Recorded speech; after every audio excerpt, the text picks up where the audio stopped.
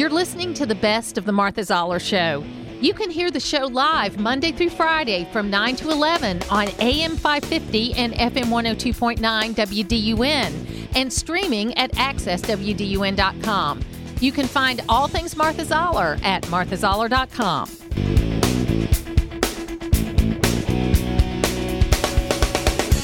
It is the Martha Zoller Show, and it is so great to be talking to our next guest, Senator Ted Cruz. He is one of the real fighters for democracy, and we appreciate him being with us. Ted Cruz, thank you, and welcome back.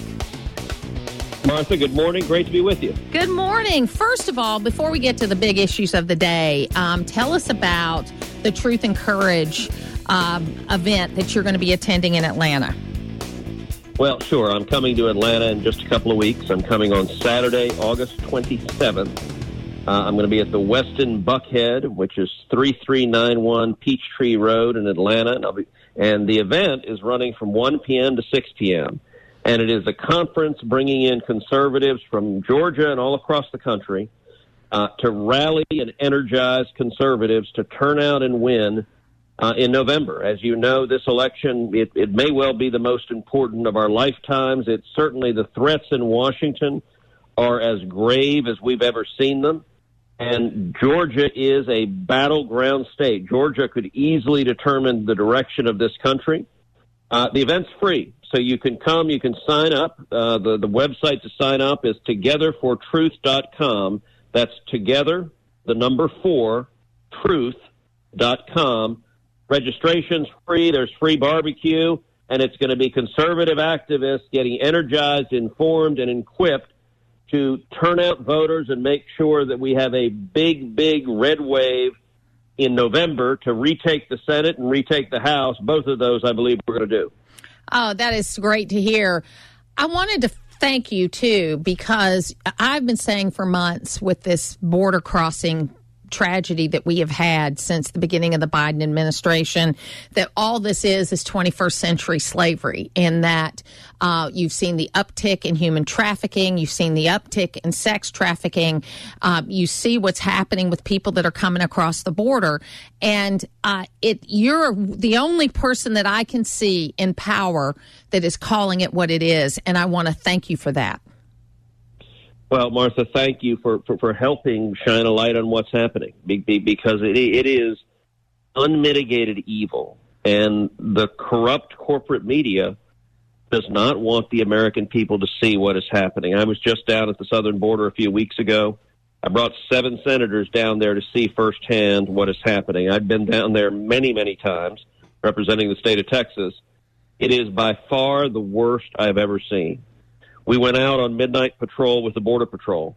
You don't have to hunt to find illegal aliens. Within minutes, you encounter group after group after group. It is just a constant stream of humanity. First group we encountered was 3 teenagers coming all alone. The next group we encountered was about a dozen, almost all women and children. It included 2 little girls, both 7 years old. Both of them were unaccompanied minors. They had no parent. They had no family member. They weren't sisters. They just were little girls that had been handed over to vicious drug cartels. The Border Patrol agent showed us just a few blocks away where on the grass they had encountered 2 little girls, ages 5 and 6, who had been violently raped by these cartels. And they had to give medical care to these poor little girls who were so horribly assaulted. All along the banks of the Rio Grande, you see hundreds of plastic wristbands that are discarded. Those wristbands, they're all color-coded. And the colors correspond to how many thousands of dollars those people or those children owe the cartels. It costs thousands upon thousands of dollars to get here. Many of the people who come don't have that money. So when they arrive, they're in debt. They owe those thousands of dollars to the cartels. If they don't pay, their families will be killed back home. And what happens next, Martha, is truly horrific. They have a phone number and an address here in the United States. They go find a Border Patrol agent. They turn themselves in. And then Joe Biden, Kamala Harris are the last mile of the human trafficking network. Biden will fly them to whatever city they want to be in. That means even if you live in a city that's not on the southern border, you are a border town, because every week, every day, Joe Biden is flying illegal immigrants to cities all across the country. Teenage boys arrive in your city and they owe the cartels thousands of dollars, which means those teenage boys are working for violent Mexican drug cartels committing crimes in your city. And as bad as the teenage boys have it, the girls have it even worse. Thousands upon thousands of these girls come to America seeking hope, seeking freedom, seeking a better life. And they end up being trapped in sex slavery, being trapped in a house of prostitution, forced to work as prostitutes to pay off the thousands of dollars they owe the cartels, or they'll be killed. But this is not compassionate, and it's not humane. It is sick and grotesque and evil. And Senator Cruz, it might as well be $10 million rather than $10,000, because these people can't. It's like the mafia. You know, it's like you can never pay it back, but it's worse. It is absolutely worse. And to me, our First Lady, Marty Kemp, has worked very hard on sex trafficking, anti-sex trafficking legislation here in Georgia. She's become a leader throughout the country on this. But lots of people are working on this, and they're appalled at what is happening. And it's just shocking to me. And thank you for shining that light on it, because we've got to put a stop to this. This has got to happen, and that's another reason why people have got to get out and vote in November. Well, it is modern-day slavery, and there's a reason Joe Biden hasn't been to the border once. There's a reason Kamala Harris hasn't been to the Rio Grande Valley once, because if they came, the TV cameras would follow them. And you cannot defend the death, the misery, the assaults that are going on.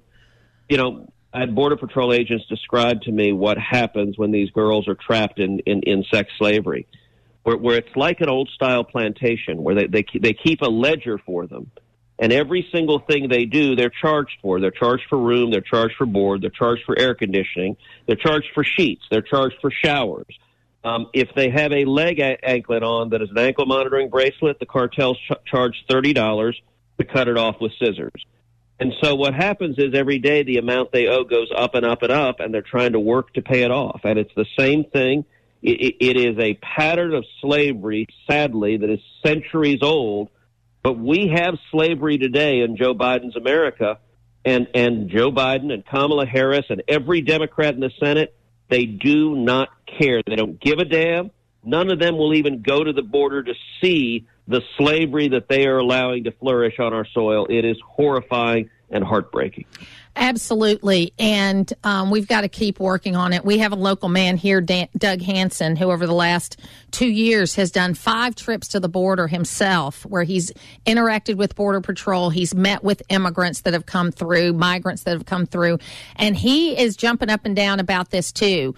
And he has gone to see for himself. And that's what... that's unfortunate. That's what you have to do, but that's what you have to do. Togetherfortruth.com is the website. And I know that you're on a very tight schedule, Senator Cruz, but I appreciate always you being so generous with your time. And, good luck to you. And you're doing hard work. Thank you. Well, thank you, Martha. Come Saturday, August 27th. It is Together4Truth.com. It's free. I'll be there. Come, bring your friends. Let's work together to take the country back. Absolutely. Senator Ted Cruz, thank you so much for being with us today. Thank you. It's where North Georgia comes to talk. It's the Martha Zoller Show on AM 550 and FM 102.9 WDUN.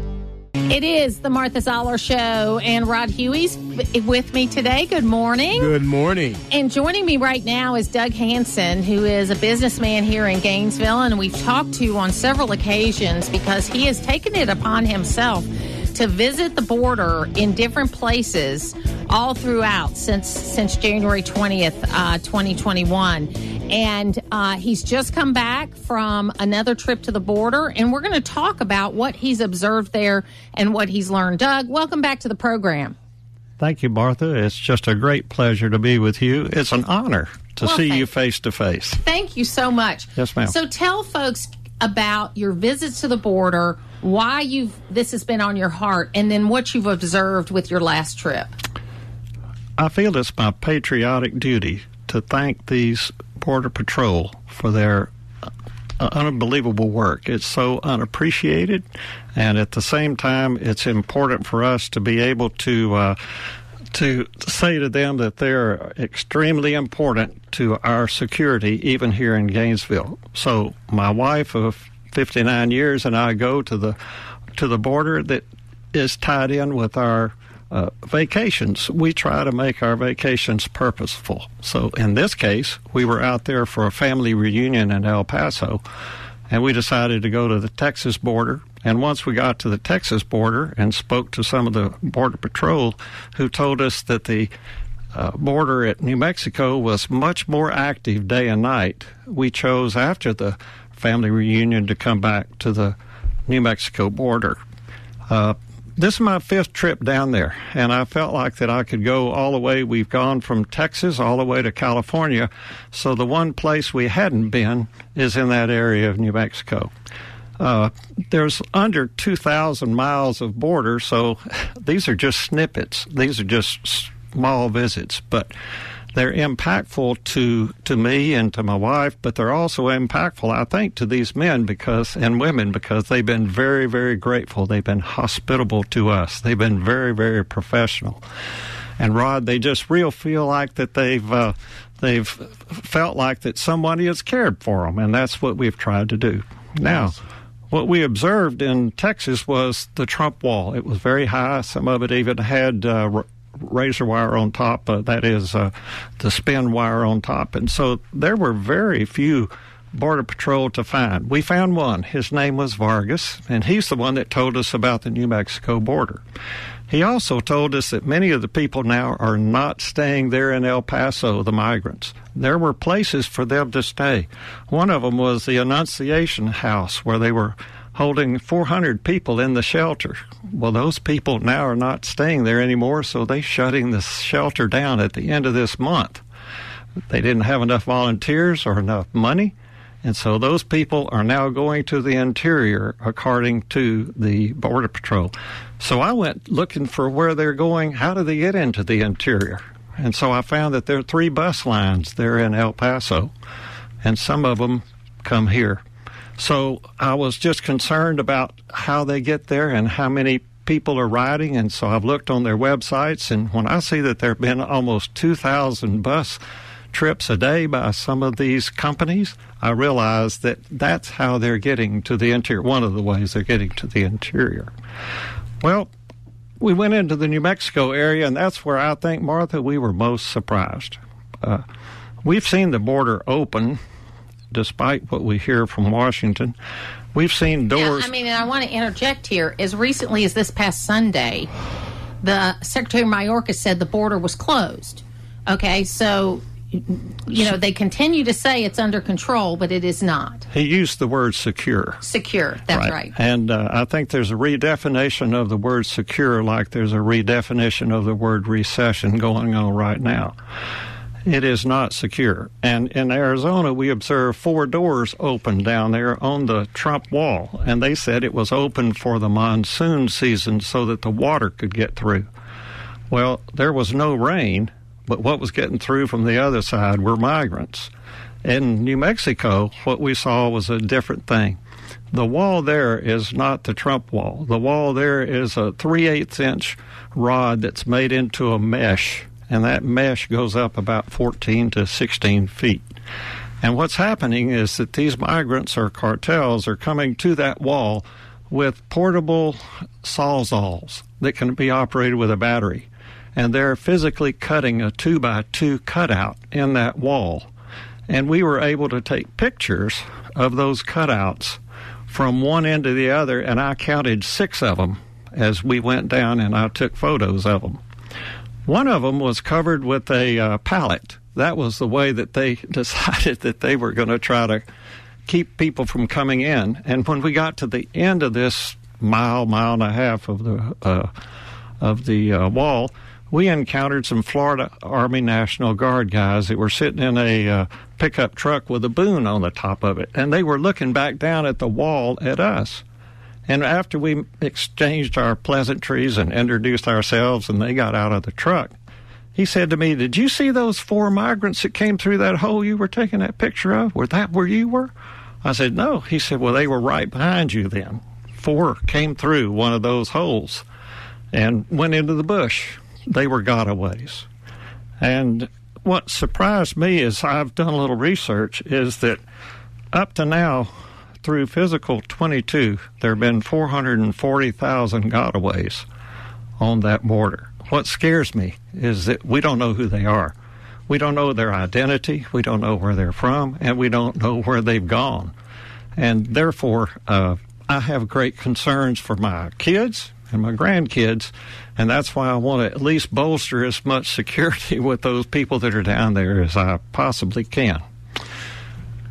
So the Florida National Guard is down there. I know the Georgia National Guard, I think, is in Texas. There is help there, but there's a limitation to what they can do, correct? They only are surveillance.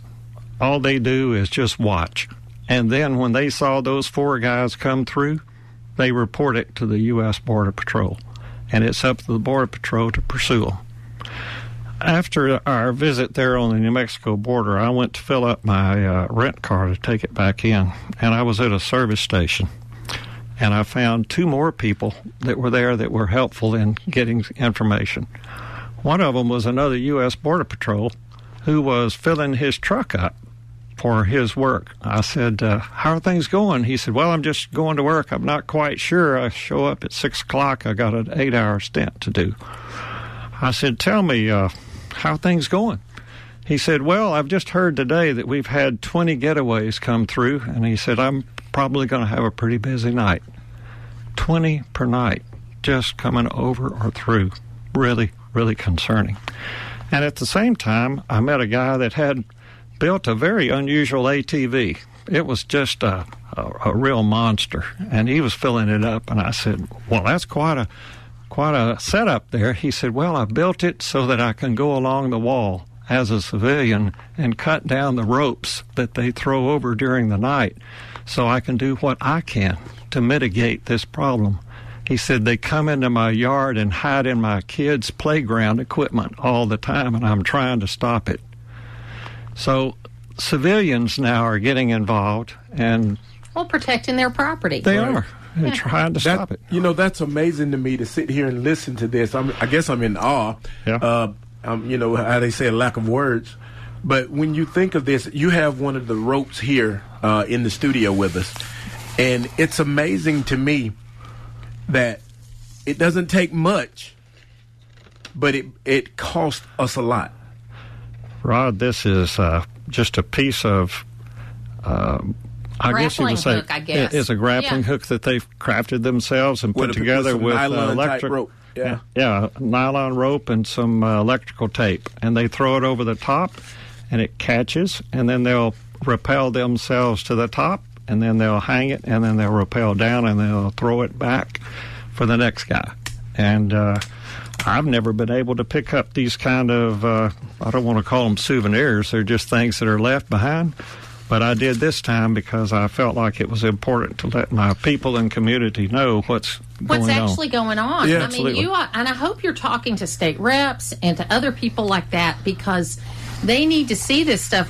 Some other things you have pictures and everything. Well, and some other things that you have is the thrown away SIM card thing, where someone's taken a SIM card that they've gotten and they've thrown it away and put it in their phone that's been given to them by our government. Yes, and that the cost of all of this is not just the cost that we see on paper. It's the cost of people that live on the border that are having to protect their families. And, I'm going to be going to Washington, D.C. the end of September for Hold Their Feet to the Fire, which is an immigration informational radio row that we do. And the thing that people don't understand, and what, Doug, you are highlighting very well, is that you may not be a border country, you may not be on the border, but it's affecting your lifestyle. Absolutely. It's affecting us no matter where you are, really, because you never know who you're coming in contact with. You sure don't. You know, Martha, you don't know what you don't know. But when you do, then I think with reliable sources, which I consider myself, you have a responsibility to do something. And one of the reasons why I have gone down there and then report back is that I think it's getting time to do something.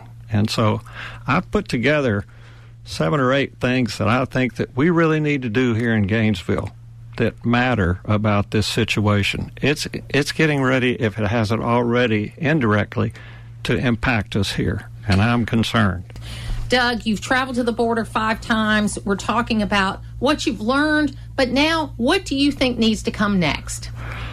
Martha, I've really, really prayed about this, and I think there are at least 10 suggestions that I might have, if you could just allow me the time to go through a few of them. A few of them, okay. Right. One of them is that I really, first off, think that we need to pray for these Border Patrol and other support agencies.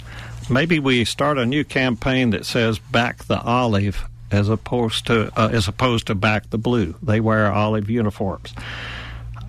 Their work is very, very dangerous, Rod. Just want to let you know that in 2018, on their website, in line of duty on the borders, 1 Border Patrol died in the line of duty in 18. In 19, 4 died. In 20, 21 died. In 21, 34 died. These men need, and women need, our prayers. And we also need to pray for our leaders locally, whether it's Sam Couillon, Brian Lackey, or Jay Parrish, Gerald Couch. These are our first line of defense, and they need to be in our prayers. Number 2, we need to vote in this November the 22nd, 2022 election for people who will stand up for law and order. We need to vote for it. We need to be intentional about it. We need to go and pick them up and take them to the polls to vote. We don't just need to assume things. We need to be intentional at this election cycle. The third thing is that I think we need to write thank you and encouraging notes to these Border Patrol sectors. And I've given you in the past a list of these, and if you want to put them on your website, I've updated it to include the 3 more areas that we've been on these recent trips. And fourth, I think we need to write our congressman. Our Congressman, Andrew Clyde, we need to suggest that he visit this southern border. I don't know if he has or he hasn't, but I do know one thing about it. He has a responsibility there, and from his website, it tells me that he is on the House Committee assignment to Homeland Security. So we have someone from the 9th District that has authority to make a difference, and he could at least go there and make monthly assessments like I've done. He has been to the border. He has been to the border, and we've talked about that. Okay. He has a subcommittee on border security facilitation, so I intend to be in touch with him. His other subcommittee is border infrastructure and operations protection. So with all these cutouts going on the New Mexico border, he could just slip down there and see it and then be informed himself. The fifth thing is that I think we need to write the governors of the red states who send their National Guard to the border states. We've got Ron DeSantis, who is not down on the border, but he is sending his National Guard to New Mexico simply because the New Mexico governor won't send hers down there. And so I told these boys that I took pictures of, these soldiers, that I would send their pictures to Ron DeSantis. And on Monday, I sent a certified letter to him of congratulations for the great work that these men are doing. Number 6, I'm alerting our community, and I'm assembling presentations to go to our civic organizations to let our town know about the situation there and what we can do and how it impacts our city. Now, I think we might want to begin to consider some of the things that are coming into our area that this is sensitive stuff, but we might want to just check some of the bus routes and some of the things that are coming into our city because they're coming from those areas, and you know we've got to be intentional about protecting our people. And I think we need to lean on our city council and our regulatory agencies for zoning compliances.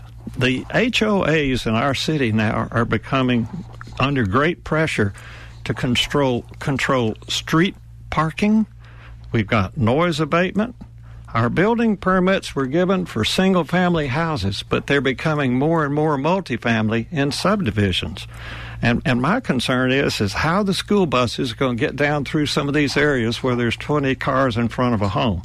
Or how are we going to have hook and ladder trucks making a call to a burning home when we got these congestion areas in our subdivisions? I believe the councils and our regulatory agencies need to be more involved. And I think we might even consider a civilian corps that would go to some of these countries and build houses for these people that might keep them there rather than wanting to come here. You know, you've hit on something there. You know, President Kennedy talked about that in his inaugural address about our hemisphere and dealing with that. And we have spent so much time over the last 50 years looking in other places. I think we need to keep it closer to home. And when I say closer to home, I mean our hemisphere. Yeah, I definitely agree with that, because if we can't take care of ourselves, we can't help anybody else anyway. Mm-hmm. And so, you know, that's the age-old thing. You got a heart to help, but if you can't help yourself, you're in trouble. Lynn and I have been to Guatemala 5 times building houses. And in a week, we built a house for a family, and it cost $2,000 in materials. So just imagine if Delta Airlines said, well, let's take this group down there, let's go to Guatemala City, and here's the money that we might spend for something else. We're going to use it there. And we all work together with those nationals to build homes down there for them. And, you know, Rotary clubs and things like that are doing that sort of thing about housing and water and that sort of thing. Doug, we are up against a hard break here, but I so appreciate the work you've done. We are going to have you back on, and I'm going to help you advocate for this. Thank you so much, Martha. Thank you so much, Doug. It is the Martha Zoller Show, and Rod Huey's with me today. Good morning. Good morning. And joining me right now is Doug Hanson, who is a businessman here in Gainesville, and we've talked to on several occasions because he has taken it upon himself to visit the border in different places all throughout since January 20th, 2021. And he's just come back from another trip to the border, and we're going to talk about what he's observed there and what he's learned. Doug, welcome back to the program. Thank you, Martha. It's just a great pleasure to be with you. It's an honor to see you face to face. Thank you so much. Yes, ma'am. So tell folks about your visits to the border, why this has been on your heart, and then what you've observed with your last trip. I feel it's my patriotic duty to thank these Border Patrol for their unbelievable work. It's so unappreciated, and at the same time, it's important for us to be able to say to them that they're extremely important to our security, even here in Gainesville. So my wife of 59 years and I go to the border that is tied in with our vacations. We try to make our vacations purposeful. So in this case, we were out there for a family reunion in El Paso, and we decided to go to the Texas border. And once we got to the Texas border and spoke to some of the Border Patrol, who told us that the border at New Mexico was much more active day and night, we chose after the family reunion to come back to the New Mexico border. This is my 5th trip down there, and I felt like that I could go all the way. We've gone from Texas all the way to California, so the one place we hadn't been is in that area of New Mexico. There's under 2,000 miles of border, so these are just snippets. These are just small visits, but they're impactful to me and to my wife, but they're also impactful, I think, to these men and women because they've been very, very grateful. They've been hospitable to us. They've been very, very professional. And Rod, they just feel like that they've felt like that somebody has cared for them, and that's what we've tried to do. Now, what we observed in Texas was the Trump wall. It was very high. Some of it even had razor wire on top, that is the spin wire on top. And so there were very few Border Patrol to find. We found one. His name was Vargas, and he's the one that told us about the New Mexico border. He also told us that many of the people now are not staying there in El Paso, the migrants. There were places for them to stay. One of them was the Annunciation House, where they were holding 400 people in the shelter. Well, those people now are not staying there anymore, so they're shutting the shelter down at the end of this month. They didn't have enough volunteers or enough money, and so those people are now going to the interior, according to the Border Patrol. So I went looking for where they're going. How do they get into the interior? And so I found that there are 3 bus lines there in El Paso, and some of them come here. So I was just concerned about how they get there and how many people are riding, and so I've looked on their websites, and when I see that there have been almost 2,000 bus trips a day by some of these companies, I realize that that's how they're getting to the interior, one of the ways they're getting to the interior. Well, we went into the New Mexico area, and that's where I think, Martha, we were most surprised. We've seen the border open, despite what we hear from Washington. We've seen doors. Yeah, I mean, and I want to interject here. As recently as this past Sunday, the Secretary of Mayorkas said the border was closed.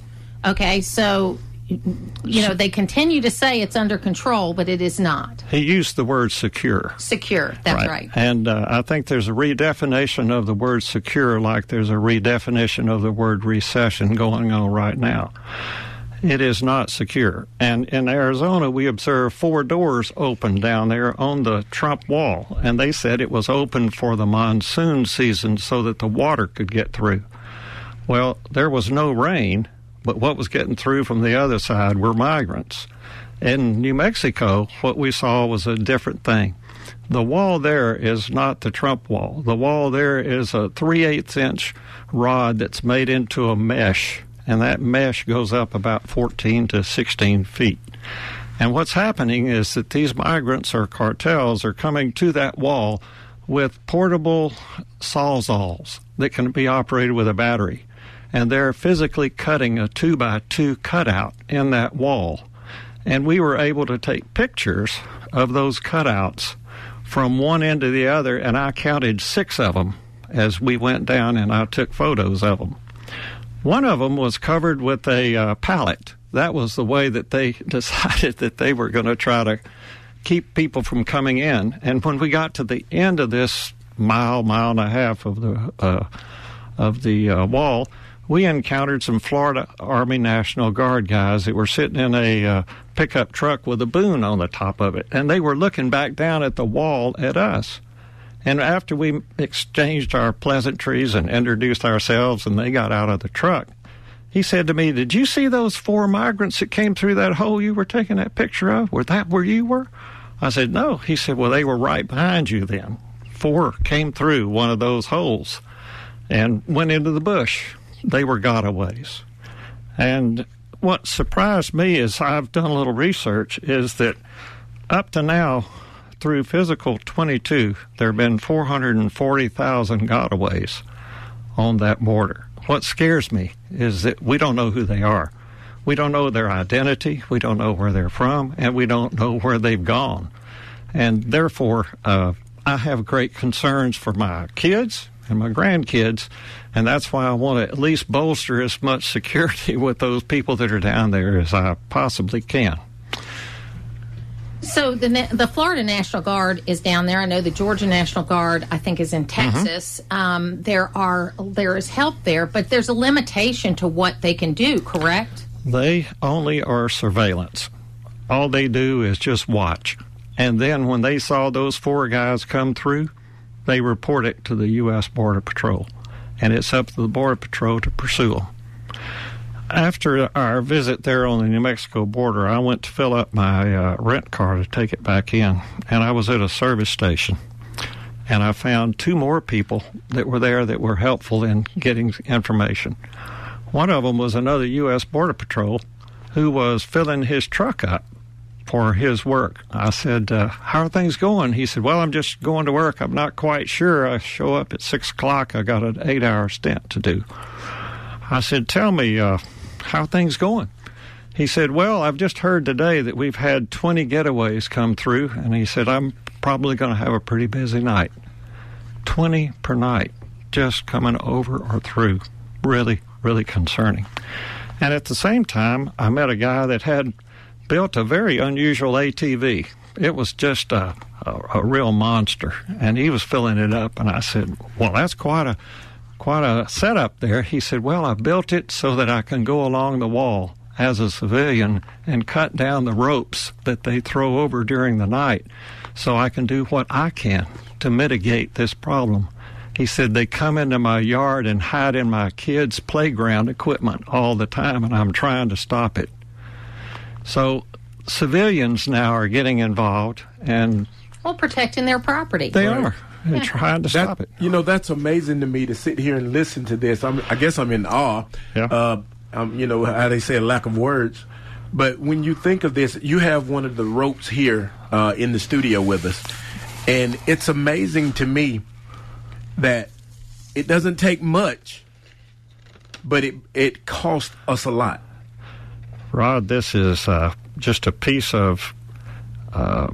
I guess you would say it's a grappling hook that they've crafted themselves and put together with electric rope. Nylon rope and some electrical tape, and they throw it over the top, and it catches, and then they'll rappel themselves to the top, and then they'll hang it, and then they'll rappel down, and they'll throw it back for the next guy. And I've never been able to pick up these kind of I don't want to call them souvenirs; they're just things that are left behind.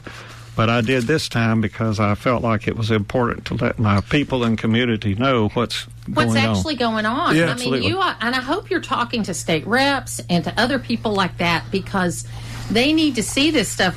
Some other things you have pictures and everything. Well, and some other things that you have is the thrown away SIM card thing where someone's taken a SIM card that they've gotten and they've thrown it away. And put it in their phone that's been given to them by our government. Yes, and that the cost of all of this is not just the cost that we see on paper. It's the cost of people that live on the border that are having to protect their families. And, I'm going to be going to Washington, D.C. the end of September for Hold Their Feet to the Fire, which is an immigration informational Radio Row that we do. And the thing that people don't understand, and what, Doug, you are highlighting very well, is that you may not be a border country, you may not be on the border, but it's affecting your lifestyle. Absolutely. It's affecting us no matter where you are, really, because you never know who you're coming in contact with. You sure don't. You know, Martha, you don't know what you don't know. But when you do, then I think with reliable sources, which I consider myself, you have a responsibility to do something. And one of the reasons why I have gone down there and then report back is that I think it's getting time to do something. And so I've put together 7 or 8 things that I think that we really need to do here in Gainesville that matter about this situation. It's getting ready, if it hasn't already indirectly, to impact us here, and I'm concerned. Doug, you've traveled to the border 5 times. We're talking about what you've learned, but now what do you think needs to come next? Martha, I've really, really prayed about this, and I think there are at least 10 suggestions that I might have if you could just allow me the time to go through a few of them. A few of them, okay. Right. One of them is that I really, first off, think that we need to pray for these Border Patrol and other support agencies. Maybe we start a new campaign that says back the olive as opposed to back the blue. They wear olive uniforms. Their work is very, very dangerous, Rod. Just want to let you know that in 2018 on their website, in line of duty on the borders, 1 Border Patrol died in the line of duty in 18. In 19, 4 died. In 20, 21 died. In 21, 34 died. These men need and women need our prayers. And we also need to pray for our leaders locally, whether it's Sam Couillon, Brian Lackey, or Jay Parrish, Gerald Couch. These are our first line of defense, and they need to be in our prayers. Number 2, we need to vote in this November the 22nd, 2022 election for people who will stand up for law and order. We need to vote for it. We need to be intentional about it. We need to go and pick them up and take them to the polls to vote. We don't just need to assume things. We need to be intentional at this election cycle. The third thing is that I think we need to write thank you and encouraging notes to these Border Patrol sectors. And I've given you in the past a list of these, and if you want to put them on your website, I've updated it to include the 3 more areas that we've been on these recent trips. And fourth, I think we need to write our congressman. Our Congressman Andrew Clyde we need to suggest that he visit this southern border. I don't know if he has or he hasn't, but I do know one thing about it. He has a responsibility there, and from his website, it tells me that he is on the House Committee assignment to Homeland Security. So we have someone from the 9th District that has authority to make a difference, and he could at least go there and make monthly assessments like I've done. He has been to the border. He has been to the border, and we've talked about that. Okay. He has a subcommittee on border security facilitation, so I intend to be in touch with him. His other subcommittee is border infrastructure and operations protection. So with all these cutouts going on the New Mexico border, he could just slip down there and see it and then be informed himself. The fifth thing is that I think we need to write the governors of the red states who send their National Guard to the border states. We've got Ron DeSantis, who is not down on the border, but he is sending his National Guard to New Mexico simply because the New Mexico governor won't send hers down there. And so I told these boys that I took pictures of, these soldiers, that I would send their pictures to Ron DeSantis. And on Monday, I sent a certified letter to him of congratulations for the great work that these men are doing. Number 6, I'm alerting our community, and I'm assembling presentations to go to our civic organizations to let our town know about the situation there and what we can do and how it impacts our city. Now, I think we might want to begin to consider some of the things that are coming into our area that this is sensitive stuff, but we might want to just check some of the bus routes and some of the things that are coming into our city because they're coming from those areas, and you know we've got to be intentional about protecting our people. And I think we need to lean on our city council and our regulatory agencies for zoning compliances. The HOAs in our city now are becoming under great pressure to control street parking. We've got noise abatement. Our building permits were given for single-family houses, but they're becoming more and more multifamily in subdivisions. And my concern is how the school buses are going to get down through some of these areas where there's 20 cars in front of a home. Or how are we going to have hook and ladder trucks making a call to a burning home when we got these congestion areas in our subdivisions? I believe the councils and our regulatory agencies need to be more involved. And I think we might even consider a civilian corps that would go to some of these countries and build houses for these people that might keep them there rather than wanting to come here. You know, you've hit on something there. You know, President Kennedy talked about that in his inaugural address about our hemisphere and dealing with that. And we have spent so much time over the last 50 years looking in other places. I think we need to keep it closer to home. And when I say closer to home, I mean our hemisphere. Yeah, I definitely agree with that because if we can't take care of ourselves, we can't help anybody else anyway. Mm-hmm. And so, you know, that's the age-old thing. You got a heart to help, but if you can't help yourself, you're in trouble. Lynn and I have been to Guatemala 5 times building houses. And in a week, we built a house for a family, and it cost $2,000 in materials. So just imagine if Delta Airlines said, well, let's take this group down there, let's go to Guatemala City, and here's the money that we might spend for something else. We're going to use it there.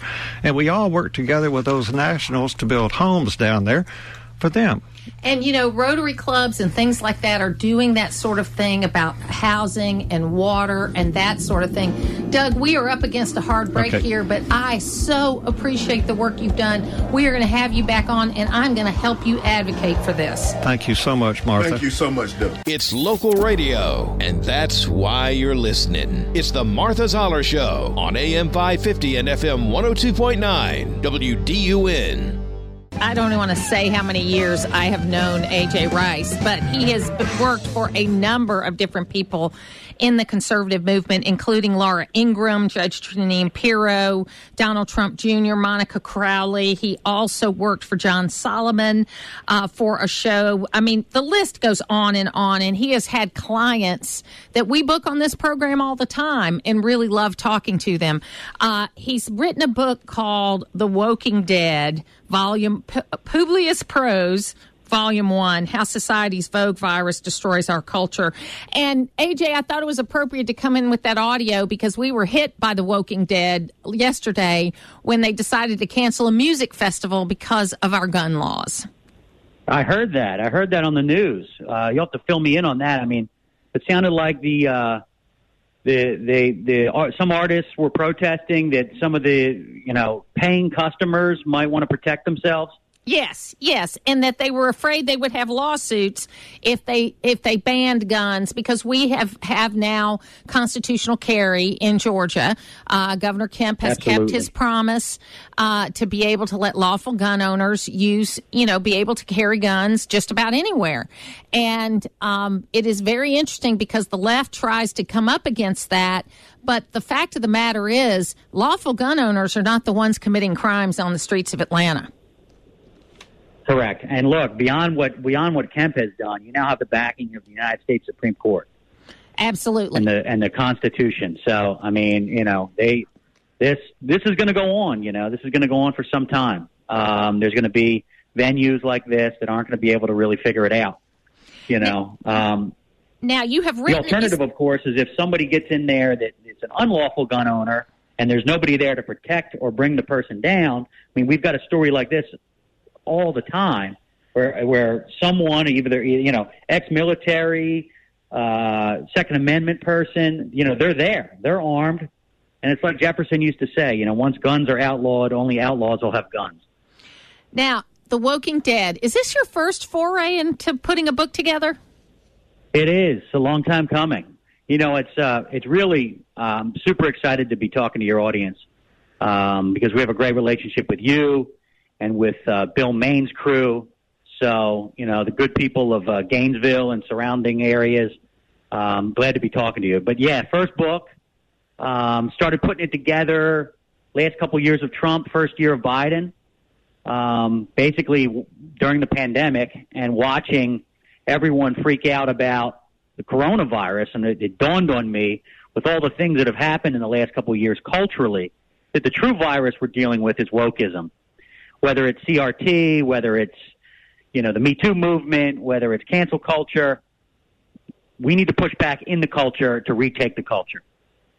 And what you did here is put together a whole bunch of stories about different issues but did them in really a funny way, because if you remember our old friend Alan Colmes, who was one of the few liberals that actually had a radio show that was successful. Absolutely. And I remember asking him, Alan, why is it that liberals aren't that successful on radio? And he said two things. One, we don't have a sense of humor about ourselves. And two, correct, when you're bashing capitalism all the time, it's hard to get sponsors. That's right. Exactly. Alan Colmes was married to Monica Crowley's sister. Yes. So we, when I was producing Monica, we had him on quite a bit. There was a happy liberal joy about Alan that really is kind of gone from his modern stand-ins. And he was always talking about that, is that, if you appear humorless and you're railing against people with money, then they're never going to spend money on you. No, you're absolutely right about that. So tell us what your favorite, because we want people to read this. I was telling AJ earlier this morning when we were talking on the phone preparing for the interview that I usually am way ahead in reading these books, but I did not actually pick this one up until about 4 o'clock this morning when I was getting ready to prepare for the show, and I couldn't put it down. And it's a lot of great short stories that take a look at this. One of my favorites was number 45, Marxist Propaganda Foisted on Young Kids, because I am on the Georgia State Board of Education, and we were the first Board of Education in the country to take a stand against what we call divisive concepts. And what I did, and we ended up passing legislation too, and what I pushed for was not to call it CRT, because you know how liberals are. If you ban CRT, then they're just going to change the name of it and try to get in some other way. So we were specific about the concepts that we weren't going to allow to be taught, and we became a model kind of for the rest of the country. Well, I mean, look, what I have seen first of all, sending everyone home from work, working parents, they finally got to look and see what was their kids were bringing home, right? So they were horrified to discover that, you know, Louis Farrakhan was being taught, but Thomas Jefferson and Alexander Hamilton were not. Look, if you're gonna change the culture, which the left wants to do, if you're gonna destroy American tradition, you got to start early, right? You have to start early. In some cases, even before first grade. So there's a whole chapter, and we go through pretty much almost every educational bracket, from, you know, preschool all the way up to what goes on in graduate schools, about how, you know, whether it's the 1619 Project or, you know, any number of sort of left-wing philosophies are all being pumped by the campuses. The campuses are creating basically little jackboot, basically private police forces of students that are trying to prevent also any type of professor to have a conservative opinion, any type of student from having a conservative opinion, and keeping guest speakers off the campuses. I mean, some of our friends, Martha, over the years have been, you know, run out of town. I mean, Shapiro's been run out of town. Coulter's been run out of town. Jordan Peterson, you know, I mean, even people that are not even like bomb throwers, like Douglas Murray, you know, and people like that.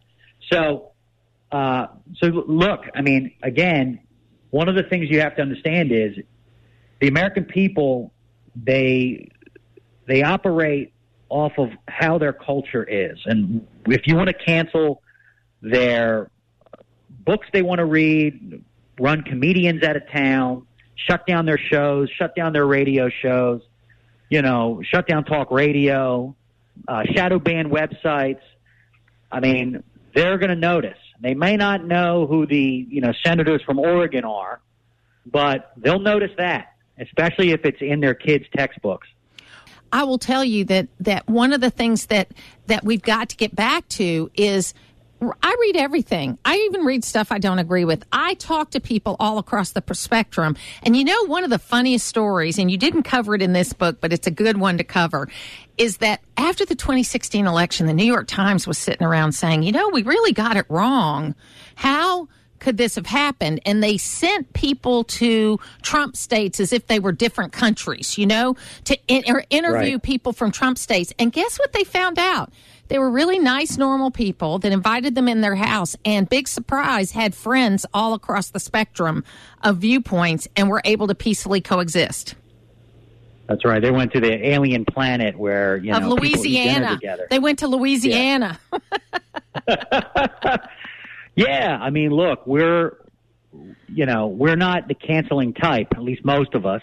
And, you know, if you've got a friend that's, you know, on the liberal reservation or maybe agrees with you on 75% of the things, like I guess Newt used to say, right? Yes. Or 80%. You know, that's no reason to totally kill your friendship. Or in some cases, as we read during the pandemic and during the Trump years, marriages falling apart, relationships. I can't find a date, you know, just crazy stuff, because they're really filtering, and this is not healthy, not for conservatives or liberals. They're filtering their entire existence through this ideological prism instead of just living life. So if you were going to put your crystal ball hat on, what do you see happening, one, in November, but two, going forward to the 2024 presidential election? Well, you know, Biden keeps getting COVID. He may get COVID once a week until the election to just kind of keep him out of the top of mind of the American people. I think we've got them. I think we've got them in a 2010, you know, 1994 kind of way. The question is, and I think redistricting is going to help really smash them. As long as we don't blow it. I mean, they're going to try to find wins. They found a win yesterday with Zawahiri, which I'm glad about. Yes. General, find me a win. I need my polls up. You know, apparently Zawahiri was just hanging out on a balcony in Kabul, and I wonder, you know, how long we've known that. I mean, some of these things, when they happen, I'm just like, all right. So I think we can win. The Senate's always going to be tougher. The House, is where the people's passion. I think the House is going to be big. Yeah, the House is where the people's passion boils over, as Madison used to say. And, we need to keep retaining these governorships. We just have to. We can't go in, and I know you've been dealing with it a little bit in Georgia, and I love all sides of conservatism in Georgia. And I know pretty much, and I'm friends with a lot of the people that are running or were running in the governor's race. And we need to not be kneecapping our own people. That's right. We need to not be doing that. So once you go through the process, out of our own way, we'll be fine. Once you go through the process and you if you're going to be in a Republican primary, then you need to accept the outcome, and then you need to get behind that person. That's just the way it is. Correct. Yeah. Correct. So spend a lot of time, throwing fastballs, up in the grill of our own people. We need to turn the turrets around. Let's get it together. As far as the presidential election, we'll see. It's going to be interesting to see, who the Never Trumpers send out there as their sacrificial lamb to just do interviews and give speeches and, yell about January 6th. I guess we're going to find out. Maybe the Liz Cheney, Mitt Romney ticket. I don't know. So who do you think will ultimately, I know everybody I think President Trump is going to run. It's a question of when he's going to announce.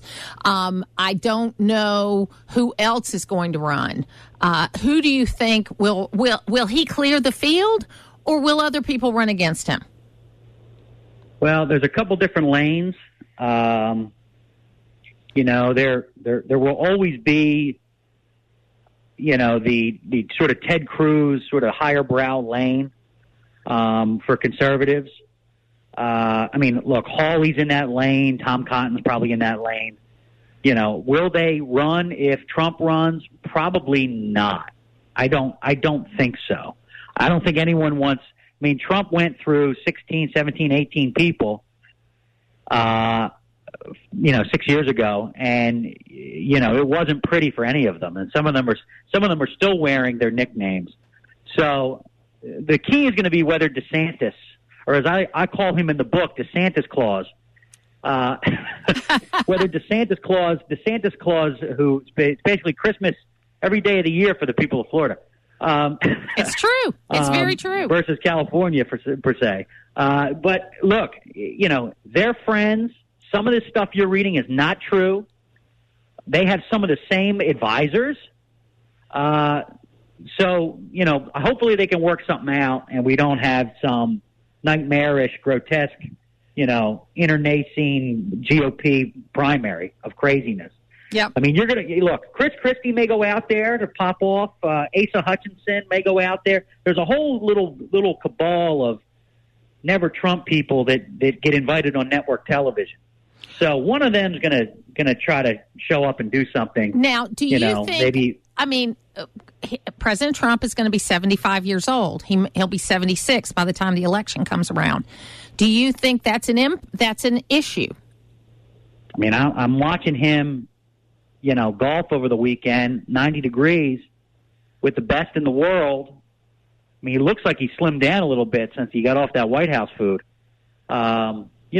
I don't know. If he doesn't run, that'll probably get cited, health.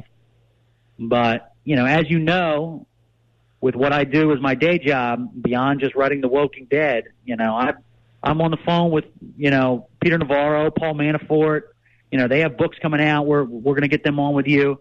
Look, the people closest to him, all signs point to running. A.J. Rice, The Walking Dead, Publius Pros, Volume 1. You got to get it, and we appreciate you being with us today. Martha, my old friend, thank you.